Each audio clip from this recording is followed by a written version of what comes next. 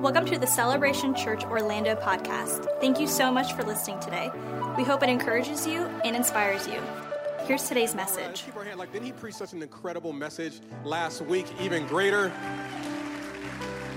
He hates when I put him on the spot. That's why he's running out the back right now. But it's okay. It's okay. We're so glad that you guys are all here with us today. We're glad that for those who are safe and things are going well as for those who are online with us. We're so glad that you're with us as well. Before I jump into today's message, I do want to kind of piggyback a little bit off of what Pastor Nate was sharing specifically around the area of generosity. During our All Hands Vision Sunday, which was the first Sunday in August, we had an opportunity to kind of share a little bit about who we are as a church and what we feel like God is calling us to do. And a couple of the practical things that we wanted to do was being able to expand our digital footprint. That was one of the things. In addition to being able to have a recognizing our responsibility, our burden to pastor beyond just the four walls of this church, as well as inside of the four walls of the church.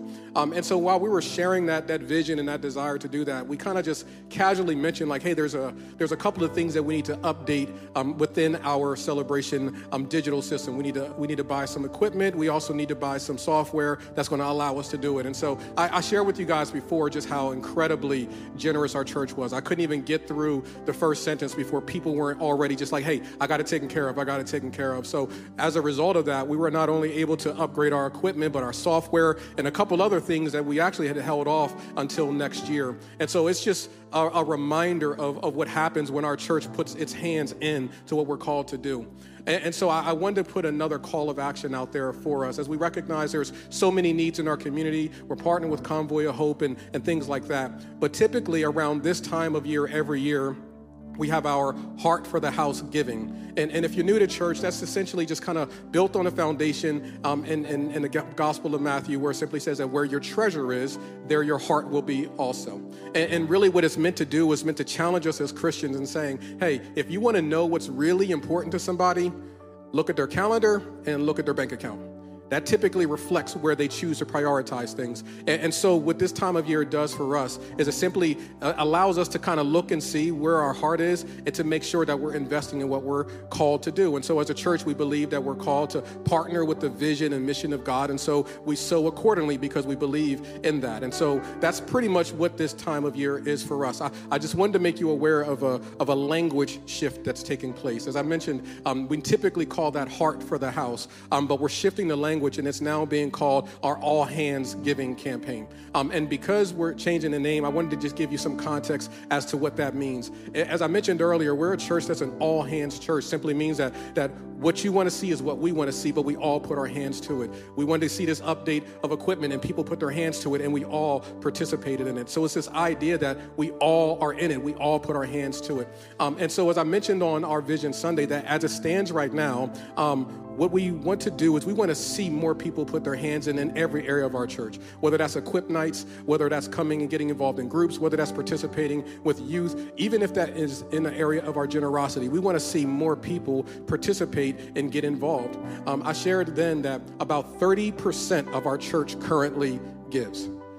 And I had many people come to me and it's like, man, is that right? 30%? I'm like, yeah, like look at all we're able to do with 30%. But I want to illustrate that a little bit differently in a way that maybe we can possibly comprehend it. Let's say the 10:30 service is over and you guys are deciding to go to brunch, because I'm planning on going to brunch after this 10:30 service. So we all go together and I'm there sitting at a table with 10 of my friends. The bill comes, 7 get up and leave. That's what giving is in our church right now, the 3 that remain. And I say that to say this. I'm amazed at what we're able to do with the 3 that give. But I'm inspired by what we could do if the other 7 did as well. And what I want to challenge us to do in this season is to pray about what it is that God wants you to do as it relates to your generosity with our church. I really want you to pray. And simply this, Paul says it this way: pray and obey. We're not going to do any bait and switch. Ultimately, what we do with those resources, it allows us to finish the year strong. It allows us to continue to partner with local organizations that Nate just mentioned, as well as it puts us in a position to purchase our building that much quicker. I want to tell you guys, there's no shortage of vision, but vision moves at the pace of generosity. And as you guys partner with us, we're able to accelerate what God's calling us to do. So I want to simply say this. The last Sunday of the month of October is where we're going to be collecting that offering, but we'll obviously take it through the rest of the year. But all I want you to do is the same thing that Paul instructs the church in Corinth to do. Pray and obey. What is it that God wants you to do? And simply be obedient to it. And I believe we'll be amazed at what can happen when the full 10, the full 100 give in whatever way God leads them to. If we can make the difference that we're making now with what we have, I can't imagine what God will do when we all participate and partner with the vision that he has for this incredible church. Amen? Amen. All right. Now we're going to get into the message. That did not count as part of my message time. So those of y'all that are like looking at the clock, nope, that is not 5 minutes off. We're about to get started right now. So now let me shift into gears. Hey guys, welcome to Celebration Church. I am so glad that you're here. If you're joining us online, welcome, church. Can we put our hands together for everyone that is joining us online? We're so glad we're here. We're so glad to be continuing in our series looking at grace through the book of Romans, our incredible series called Grace to You. And what we're going to do is we're going to pick up right where we left off at. If you have your Bibles, I want to invite you to join me in Romans chapter number 7. Romans chapter number 7. And so far, we're 2 weeks in, and so far what we've identified is that grace upgrades us, that grace is the thing that takes us from one level to the next. And that was our opening week. Last week, Pastor Nate preached an incredible message on even greater, how grace is even greater than our biggest setbacks and struggles. What I want to do is I want to give you some context and some framework to think through in the event that you didn't catch either of the other two messages. Paul is writing this letter to a community of churches in Rome. And the image that I want you guys to get is that Paul writes these letters, and it wasn't broken up into chapters and verses as we have the privilege of looking at now, but it was literally just a single letter. So Paul is writing in a way that you would have a conversation with someone. And if you think of someone who's facilitating a TED Talk, like they have a singular thought and are finding different ways to reinforce that thought throughout the course of that dialogue. So there's moments where Paul will refer back to something he's already said, and then he'll jump on, but it's almost like he's working a room, but he also understands that this is going to be read to a community of people. I want us to remember this. It's written to a community of people, but it has individual responsibility. It was never meant for one person to take this by himself. It was written to the community, and then it has individual application. And so Paul has been making the case of the salvation that is found exclusively in the person of Jesus Christ. He lays that out brilliantly. But then he begins to talk about the tension that all of us can sometimes wrestle with, that awareness of knowing that God is good, knowing that God has more for us, but sometimes struggling to really walk it out practically. I believe that Romans chapter 7 beautifully captures the challenge that, if we're honest, we all have had at some point. Starting at verse number 15, let's look at what Paul says regarding putting into practice this knowledge that we have of Jesus Christ. He says this. He says, what I don't understand about myself is I decide one way, but then I act another, doing things I absolutely despise. So if I can't be trusted to figure out what's best for myself and do it, it becomes obvious that God's command is necessary. But I need something more. For I know the law, but still can't keep it. And if the power of sin within me keeps sabotaging my best intention, I obviously need help. I realize that I don't have what it takes. I can will it, but I can't do it. I decide to do good, but I really don't do it. I decide not to do bad, but then I do it anyway. My decisions, as they such are, don't result in actions. Something has gone deep wrong within me, and it gets the better of me every time. It happens so regularly that it's predictable. The moment I decide to do good, sin is there to trip me up. I truly delight in God's command, but it's pretty obvious that not all of me joins in that delight. Parts of me covertly rebel, and just when I least expect it, they take charge. That's a little dramatic. It's almost like somebody got a hold of Paul's personal journal, and now we get to read it. And when we read this language, it's so colorful, it's so weighty. But if we honestly were to listen to it with our hearts, we could probably identify with aspects of it. Those parts where you're like, man, I want to do the right thing, but man, I don't understand why I still struggle with doing the wrong thing. I know what God is calling me to do, but somehow I still find myself being led to do something opposite. I've been walking with God for a long time, and I thought that I was over this. I thought I was past this, but man, like it's so weird to me how I could just reflex right back to something that I know is absolutely not good for me. I know it's not God's best for my life. Paul is pleading and processing through this pain, and he asks us to enter into that same tension, that tension that many of us probably can identify with. Because if I can be honest, when I gave my life to Christ, my expectation was, true, I won't be struggling with sin anymore. I got the Holy Spirit and God is good. That's what I thought. That lasted for about a week. And then I began to recognize this balance and this battle that just doesn't seem to go away. And so what I want to do is I want to speak to that part of us that wrestles with the dichotomy that exists within all of us. So I want you to write this message title down if you're taking notes. Just breathe. Just breathe. Let's pray and let's get into it. Lord, we thank you for your word. We thank you for every opportunity that we come to gather in your presence. As Pastor Nate mentioned earlier, we pray for those who've been impacted by the storm and those churches that are unable to gather. Our thoughts and prayers are with them. And Lord, I pray over our community. So Lord, I just pray for the Holy Spirit to come in and to challenge us, to change us, to correct us, but ultimately to help us to conform to the image of Christ. We pray for open eyes, we pray for open ears, and we pray for open hearts. And it's in Jesus' name that we pray. Amen. Amen. You know, being the father of three amazing children, I got to tell you that I've really grown to appreciate a child's first breath. Now, of course, we appreciate it, but when my children were born, it was pretty much no hiccups, no challenges, no issues whatsoever. So it just seemed that's just the way it's done. But when my second granddaughter, Kalea, was born, it wasn't as easy for her. It was very traumatic for her, so much so that she actually struggled to breathe when she was being born. And honestly, I didn't understand it. I didn't understand the nuances of it. I didn't understand the challenge that went along with it. And I found out that it's fairly common, but nonetheless, it's not something that we take lightly. So as I began to research, and I ended up talking to a doctor friend of mine, they personified it in such a way that it made sense to me. He said to me, Keith, imagine for a moment that you were living in a cocoon of perfection, that you're just living your best life. Things are good. Food just shows up in your stomach. You don't even got to think about it. Every need is met. And then one day, you're violently taken out of that environment. I never thought of when a child is born that it's the process of them coming from one environment that's filled with so much safety to them now being brought into another environment. And sometimes in the process of them being born, the fluids can get inside of their lungs, that the residue of where they were continues to go with them to where they're going to. I never considered that was like a really violent exchange that takes place. So he said, so this is very common. And it made me think like, man, like giving birth is messy. Because I mean, when you think about it, it's like the process, the trauma, all the things that are going on, even for that little one. And then even after they're born, they got to adapt to being in a new environment.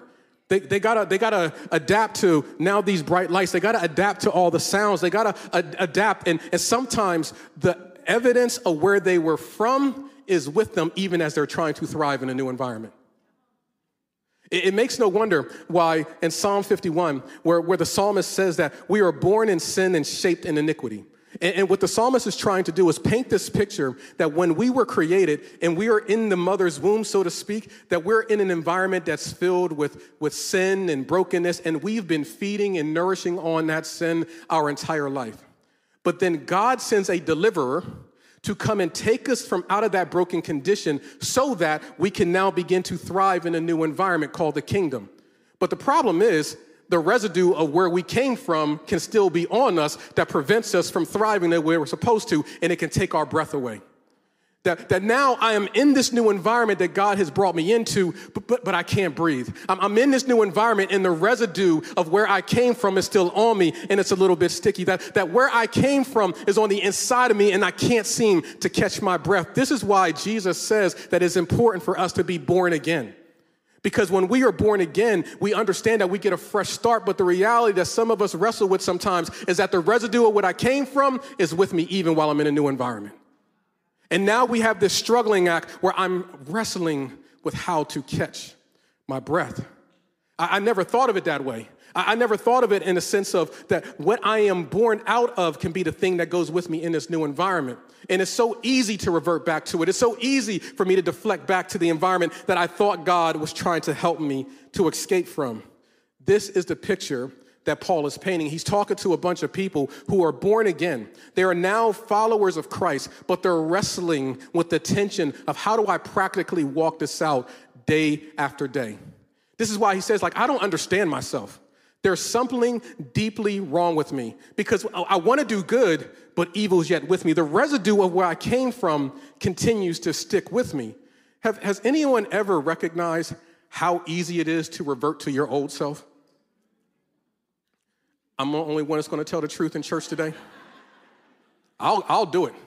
I honestly thought, man, I'm a follower of Christ. I've mastered sin. I am good. I am strong. I am thriving. And all of these things, I honestly thought that the moment I said yes to Jesus, I'm going to want to wake up at 6 o'clock in the morning, get my coffee, go out on my back porch, and have a dove fly by while I'm reading my Bible. I thought that was going to be my life. You know what my life is like now? 6 o'clock, I'm like, nope. The Lord knows my heart. It's amazing how I know that me spending time in the Word of God is something that's actually good for me, but yet I still wrestle with it. It's amazing how we know that being in the community of faith is actually good for us, but yet we still resist it.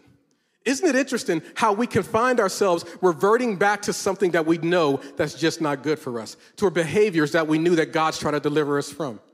Just past summer, Megan and I, we had an opportunity to go back to our homeland in the Northeast. We were up in Philadelphia, the undefeated home of the Philadelphia Eagles. And while I was there, I don't know what happened, but as soon as I got off of the airplane, that Philly swagger hit me a little bit different. I can't be walking in the streets of Philadelphia with my Florida flip-flops and all high. I got to go in there with it's got to be a different edge to me. I'm walking around. I'm calling everything Johns now. You know what I'm talking about, Daquan? Yo, give me one of them Johns. I'm craving cheesesteaks. I'm literally just I adapt so quick. And I'm I've been going for so long, but it's amazing. The minute that I'm back in that environment, I'm right back. Heads on a swivel. Why that dude looking at me? What's up? It's amazing. I've been walking with God for 20 plus years, and I'm ready to throw hands in the streets of Philly. What is wrong with me? It's amazing how quickly we are out of environments, but how quickly we can get right back into that mindset. I love Pastor Vinny, because what I love about Pastor Vinny is that he owns his dichotomy that exists within him. There are moments I'm having conversations with him. I'm like, hey, Vinny, what do you think we should do? He says, I'll tell you what Brazilian Vinny would do. And then I'll tell you what American Vinny will do. Here's what I've concluded. I want Brazilian Vinny with me in a fight. I want American Vinny with me when I need to pray. It's very clear, but it's amazing how we understand that we have these two sides that exist inside of us. And it's interesting how even though I know that this is what's best for me, it's almost like there's this gravitational pull that's constantly pulling at me to do the wrong thing. It's like gravity. What goes up must come down. And if we're honest with ourselves, that seems to describe our spiritual walk. I could be on a high one moment, but it doesn't take long for me to hit rock bottom again.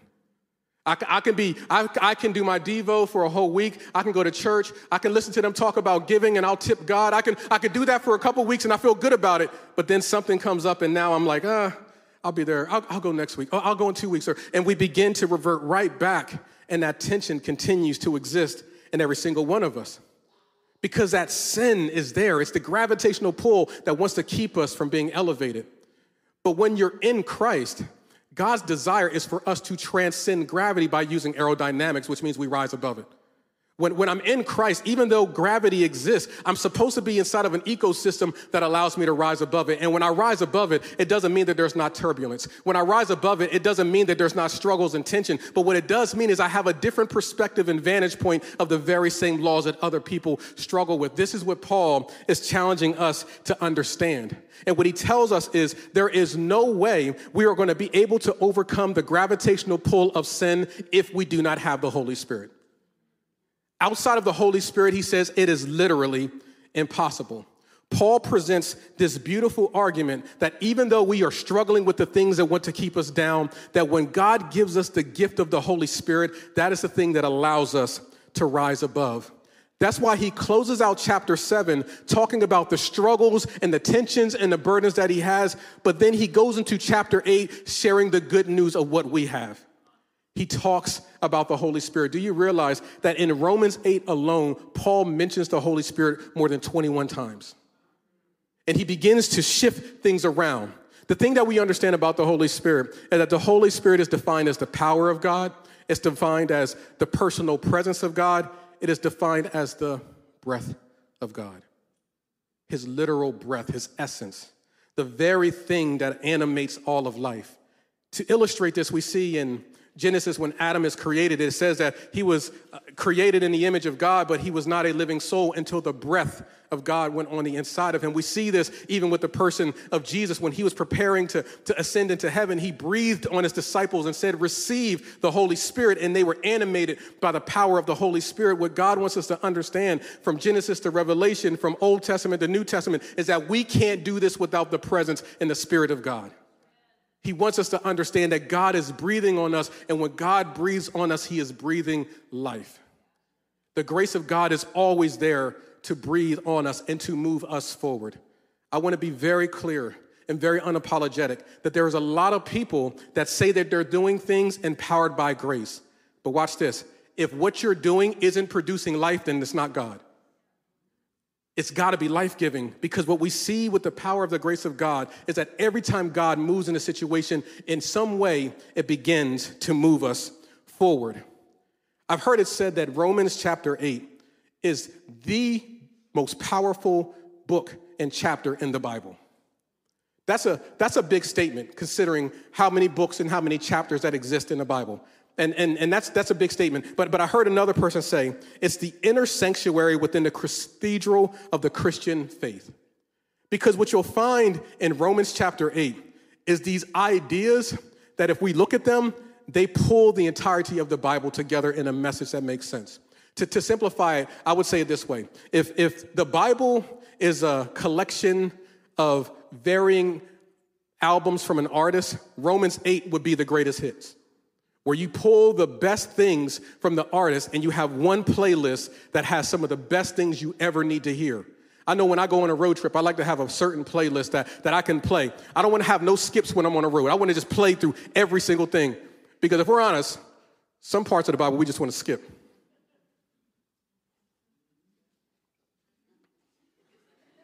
I'll wait. There's parts of you like, man, I want to skip. What Romans does is it brings us to a place where we have a playlist where every single thing is what we need to hear, even if it challenges us. And what I love to start off this amazing playlist, here's the first song on a playlist, There's No Condemnation. I can't think of a better way to start my journey in my walk with Christ than being reminded that there is no condemnation. What it says in Romans chapter 8, verse number 1, he says, there is no condemnation to those that are in Christ Jesus. I want you to understand that Paul is saying this phrase right after he gets finished saying, I don't know what's wrong with me. Sin is everywhere. I want to do good. Evil's yet with me. But thank God there's no condemnation to those that are in Christ. It's one single thought to him. He's acknowledging what he's struggling with, but he's celebrating the fact, but there's no condemnation to those that are in Christ Jesus. Somebody right now needs to hear this. Because unfortunately, you've been brought up in a theology and a belief system that has told you that in some way that maybe you have disqualified yourself from being in the family of God. That maybe you've made a mistake, that God is saying that I'm officially done with you. But maybe you came here just to simply hear this one statement. There is no condemnation to those that are in Christ Jesus. That there is no condemnation to those that are in Christ Jesus. That God is not done with you yet. That should be encouraging for some of us. But I also want to make sure that we're not misreading that. Because it says that there's no condemnation, but it does not say there is no correction. It does not say that there's no consequence. See, I think what can happen is that we can gravitate so closely to the no condemnation part that when correction comes, we mislabel it and think it's condemnation, and then we leave environments that's actually meant to help us grow. We got to be careful that as we gravitate and grab a hold of this idea of knowing that there's no condemnation, we have to understand there is absolutely correction. There absolutely is accountability. And there are moments when, by the grace of God, he will lovingly, gently, but directly begin to correct us because he knows that what we may be doing is not God's best for our lives. Let's make sure that when people come to us and challenge us to change some things about us, that we don't tap into our inner Tupac and say, only God can judge me. That may be true, but the Bible also says that we are supposed to discern fruit amongst one another.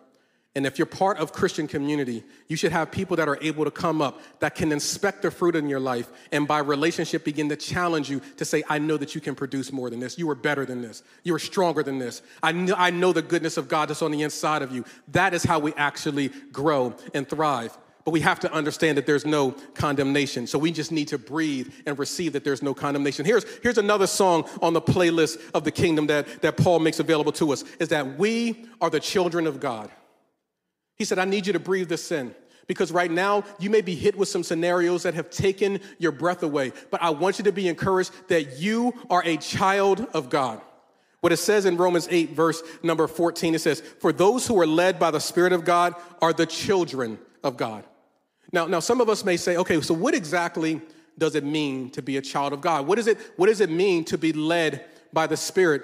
Because depending on your background, depending on what you were brought up in, being led by the Spirit can seem a little bit aloof. Like, let's be honest, people have weaponized the idea of being led by the Spirit to do some crazy stuff. I feel led by the Spirit too, and it's just complete chaos. God is not the author of confusion. Let me give you the simplest definition of what it means to be Spirit-led, to do what God says. How provocative is that?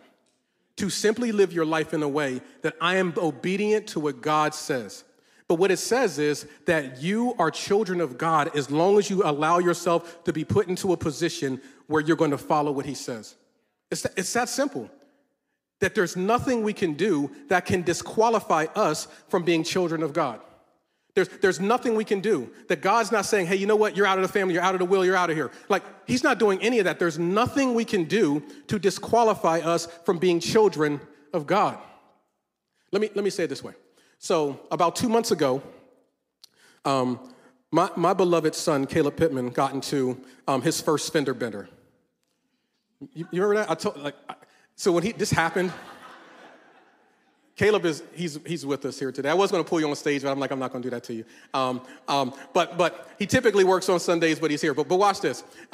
We're on our way to go and get our hair cut. And because he's going to work after, we drive separately. So I'm like, okay, man, we got to make it to the appointment. We don't want to be late. So we're driving there. And so Caleb is trying to flex a little bit. He's leaning a little more than he should be. He's trying to he gets in front of me. He gets to the red light ahead of me. And while he's there, he does the same thing that I did when I was his age. He looked to the left, could clearly see it was an opportunity for him to go, puts his foot on the gas as any responsible driver would. However, he forgot to turn and recognize that the car in front of him had not been moving with the same velocity as him. Boom, right into the back of the car. Now, I see all of this. I'm the next car behind him. And as I see my son crash into the car, I can look in the rearview mirror. He's not concerned about the person in front of him. He's immediately looking and seeing what is dad going to say about this. We pull over to the side. I get out. It turns out it was so minor, it was all good. The guy's like, man, I'm not worried about it. You're not worried about it. We drove off. So I look at Caleb, and at this point, it's laughable because I did the exact same accident. But when I look at him and he looks at me, I just turn around and get in the car. Don't even say a word to him. Don't even say a word. Just get in the car. He's going to drive these next 18 minutes to the barbershop just meditating on what has happened. We get to the barbershop. He gets into the chair, and he's just sitting there. And I'm literally texting my wife, just laughing yo, you would never guess what happened. I'm going to see how long I can make this boy sweat. I'm out there taking pictures of the stuff. He gets up, he looks at me, and he's like, I know. I'm like, hey, man, you're paying that copay. He's like, I know. I was like, hey, but it's okay. So he leaves, he goes to work. And when he comes home, he begins to tell the story to Megan. He tells a story to his sister. And what he says is, hey, I ran into somebody. You know what the worst part was? Is that dad was right there. And for me, I'm thinking that's actually the best start. Because if we think about it, he got into an accident and his dad was right there. And what I wanted him to understand is that there is nothing that you can do that's going to disqualify you from being my son. There is nothing that you can do that's going to disqualify you for being my son.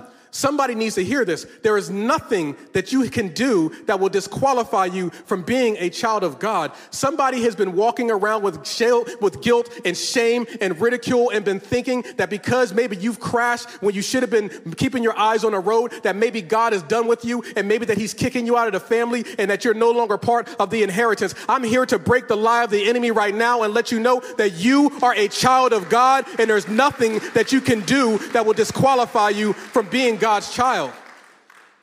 However, there's always a however with me. However, the way that we live will determine what God puts into our hands.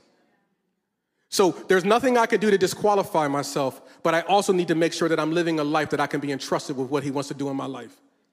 So the lesson that I told my son was this: hey man, just whatever you do, don't get ahead of your father.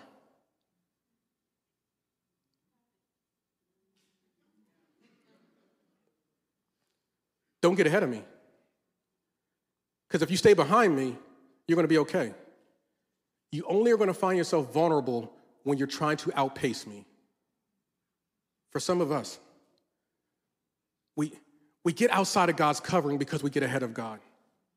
And what he wants to say is that there's nothing you could do to disqualify you. But if you could just learn to get behind me, I know I may not be in the fastest lane, but you're going to get there safe. I know that it may not go the route that you want to go, but you're going to get there on the time that I want you to be there. There's nothing that can disqualify you, but I want you to make sure that you're following me. Paul reminds us in this beautiful collection of letters and helping us to understand that we are children of God and there's nothing that the enemy can do without it. Can we give God some praise for knowing that we're children of God?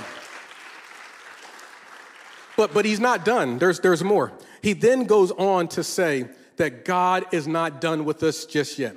I love what the passage of scripture says here in Romans chapter 8, verse 26. It says this: and the Holy Spirit helps us in our weakness. For example, we don't even know what we should pray, but the Holy Spirit intercedes for us. He then goes on to say that God causes everything to work together for the good for those who love him and who are called according to his purpose. I want someone to hear that deep in their soul, that God causes everything to work together for the good of those who love him and who are called according to his purpose. It doesn't mean that everything is good. It doesn't mean that everything is what God desires for your life. But what it does mean is no matter where you are, you cannot outreach the hand of God, that God causes everything to work together for the good of those who love him, who are called according to his purpose. We can look at this illustrated beautifully in the life of Joseph, because when we understand the life of Joseph, that we see that he is sold into slavery by his brothers. And you thought your family was bad.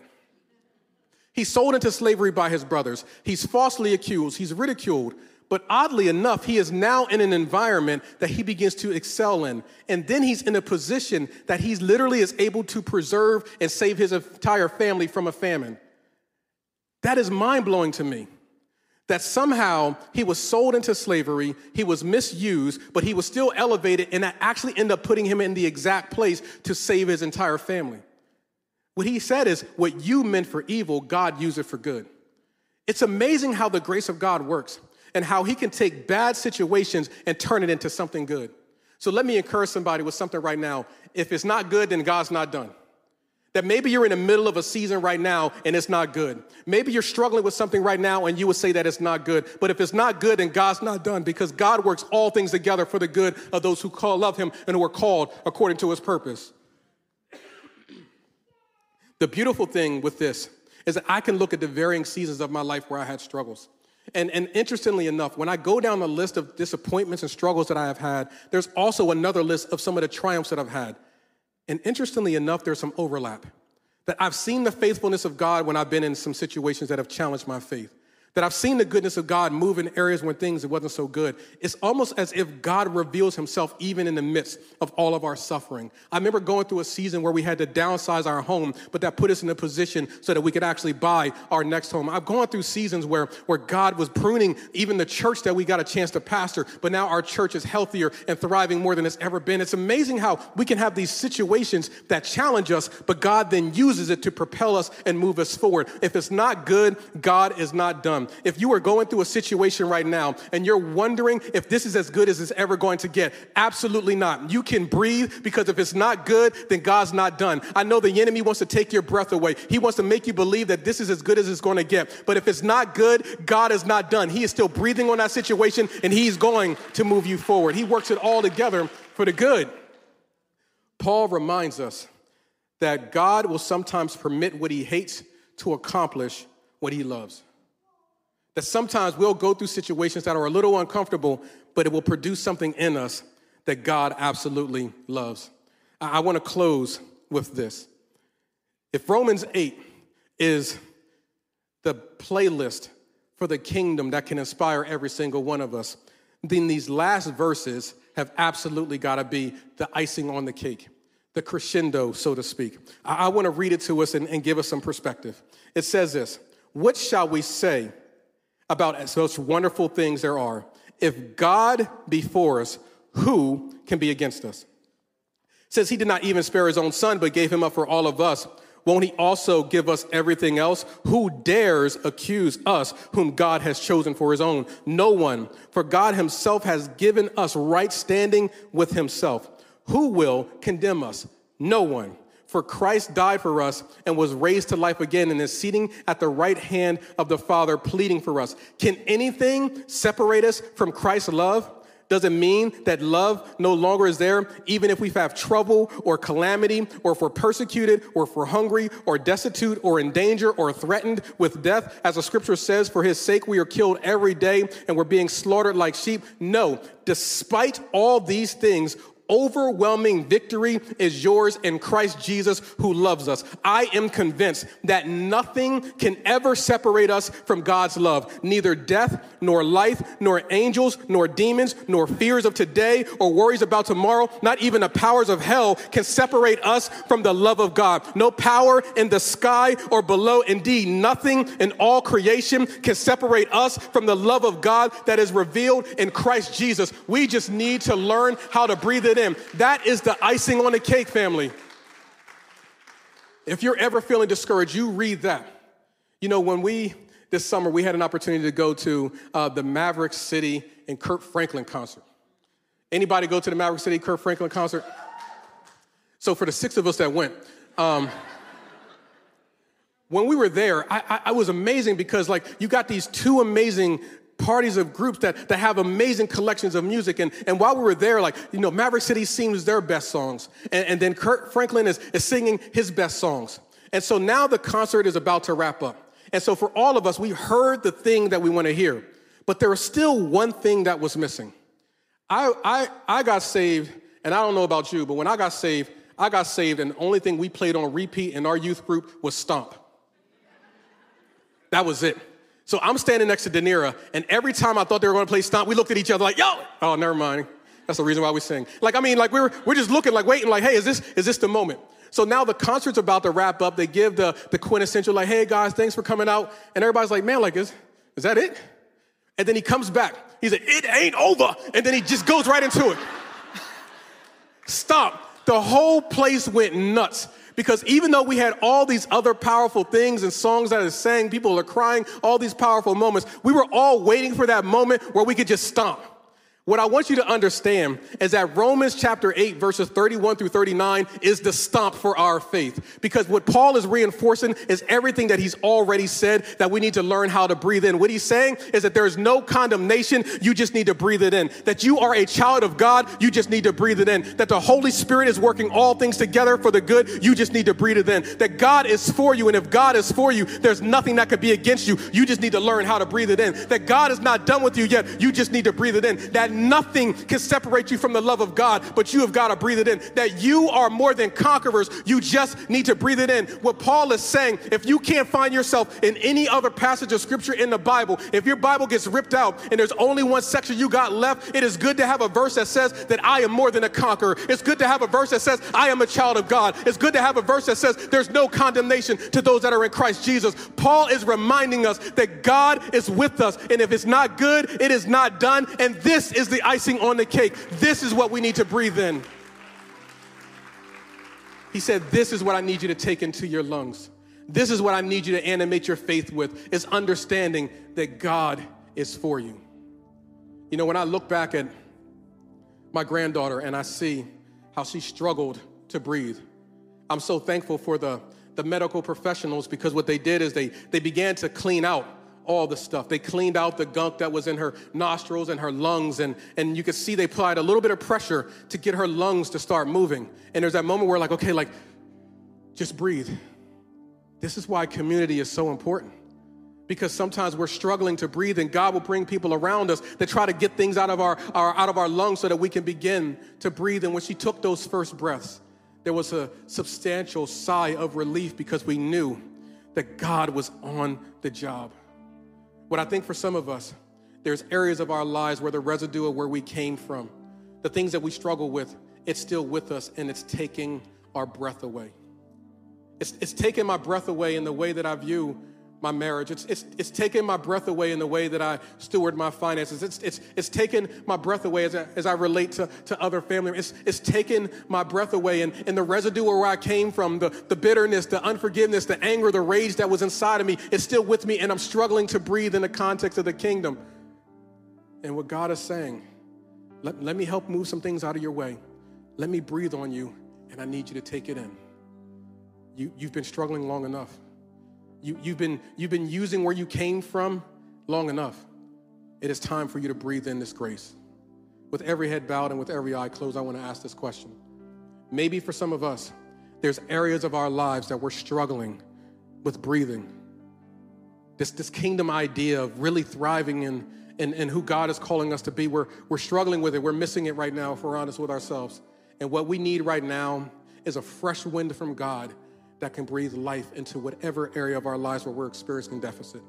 If that's you, if there's an area where you just need the presence of God to bring it to life again, I want to pray for you.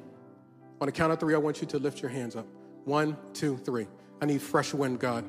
Amen. Amen. God bless you. Amen. Hands up everywhere. If you're joining us online, you can participate as well. You can go ahead and put those hands down. Here's my second question. Maybe you're with us today, and you know that your next step is simply to surrender your life to Christ. That's your next step. It's simply to say yes to Jesus, that you've been living with the laws of sin and the gravity keeping you down, and you know that it's time for you to transcend it and to become in Christ. If that's you, today is the day of salvation. Today is the day that you come home. Today is the day that you change your position from being in the world to being a child of God. On the count of 3, if you're ready to come home, just signify it by lifting a hand. 1, 2, 3. Amen. Amen. God bless you. Amen. I see those hands. Amen. God bless you. I'm so proud of you. Church, can we put our hands together for everyone that is making that decision to follow Christ? What we're going to do now is I want to ask everyone to stand on their feet. We're going to go into a time of worship, literally for just 1 minute, to kind of like seal in what we believe God has spoken over us today. I want to pray for us, and then we're going to be dismissed. But let's lean into this moment with an expectation that God is going to speak and do something. With every hand lifted up, I want you to receive this. Lord, I thank you. And God, you see our hands that are up. You see the surrender in our posture. And Father, I just pray that God, that you can give us a fresh wind, that you can animate the areas of our lives that we're struggling to breathe in. So Father, we pray a blessing over your people. Seal it in. Bring us life, God. And we recognize that we are children of God, that there is no condemnation, that you are for us, and that we are more than conquerors, God. Allow us to breathe that in so that we can walk in victory in Jesus' name. Come on, church, let's worship together. Thanks again for listening. We hope you enjoyed today's message. We'd love for you to subscribe to our podcast and review and share what you heard today.